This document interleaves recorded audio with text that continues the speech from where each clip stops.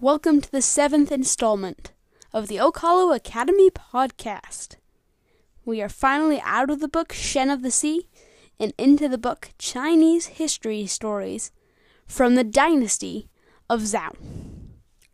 It was the 22nd year of King Xiaodong, and the kingdom of Jin had been growing so much it was now one of the most powerful in all of the provincial wars. They decided that it might be a good idea to attack Gu. Gu was a smaller province, but there was one problem. They needed a pass through the mountains to attack them.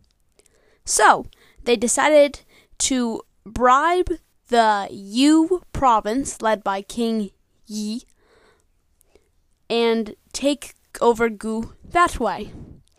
And they bribed them with a fine jade carving and a very fine steed.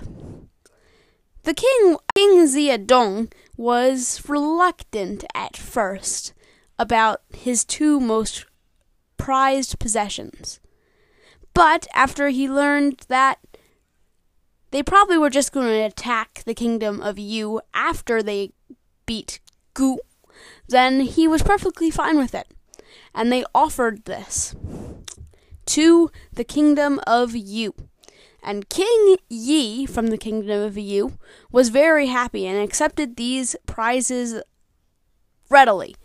And even though his minister tried to talk him out of it, he would not be persuaded. And so they went on, and they attacked Gu, and won handily. But afterwards, they went and attacked. They won handily again.